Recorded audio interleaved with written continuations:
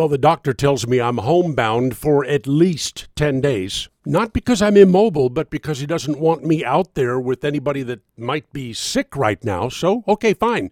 I am going to spend a lot of that time digesting every bit of this Republican health care plan, put it all into a Bortzcast. But in so doing, I have already uncovered a brilliant point.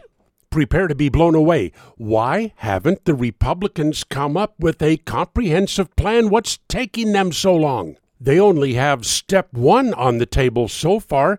They admit we have a lot of work to do. Well, hey, wait a minute, Republicans. The Democrats got Obamacare up and going. It didn't take them any time at all. Hey, they passed it and implemented it, and boom, here we are. What's the problem with the Republicans? I'll tell you. The Democrats never intended for their plan, Obamacare, to work. It was never supposed to work. They knew it would fail. They designed it to fail so that they could then replace it with their precious so-called single payer, which is socialized medicine. And therein lies the difference between Obamacare and the plan the Republicans are trying to come up with. If you want to design a plan you know will fail and fail miserably, that doesn't take any time at all. Here you go, let's vote on it.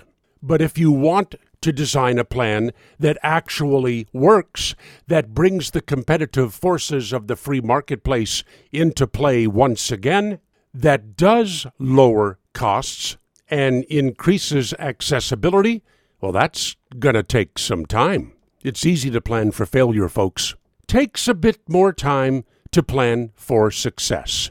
And in the Solomon Brothers studios in Naples, it's Bionic Bortz.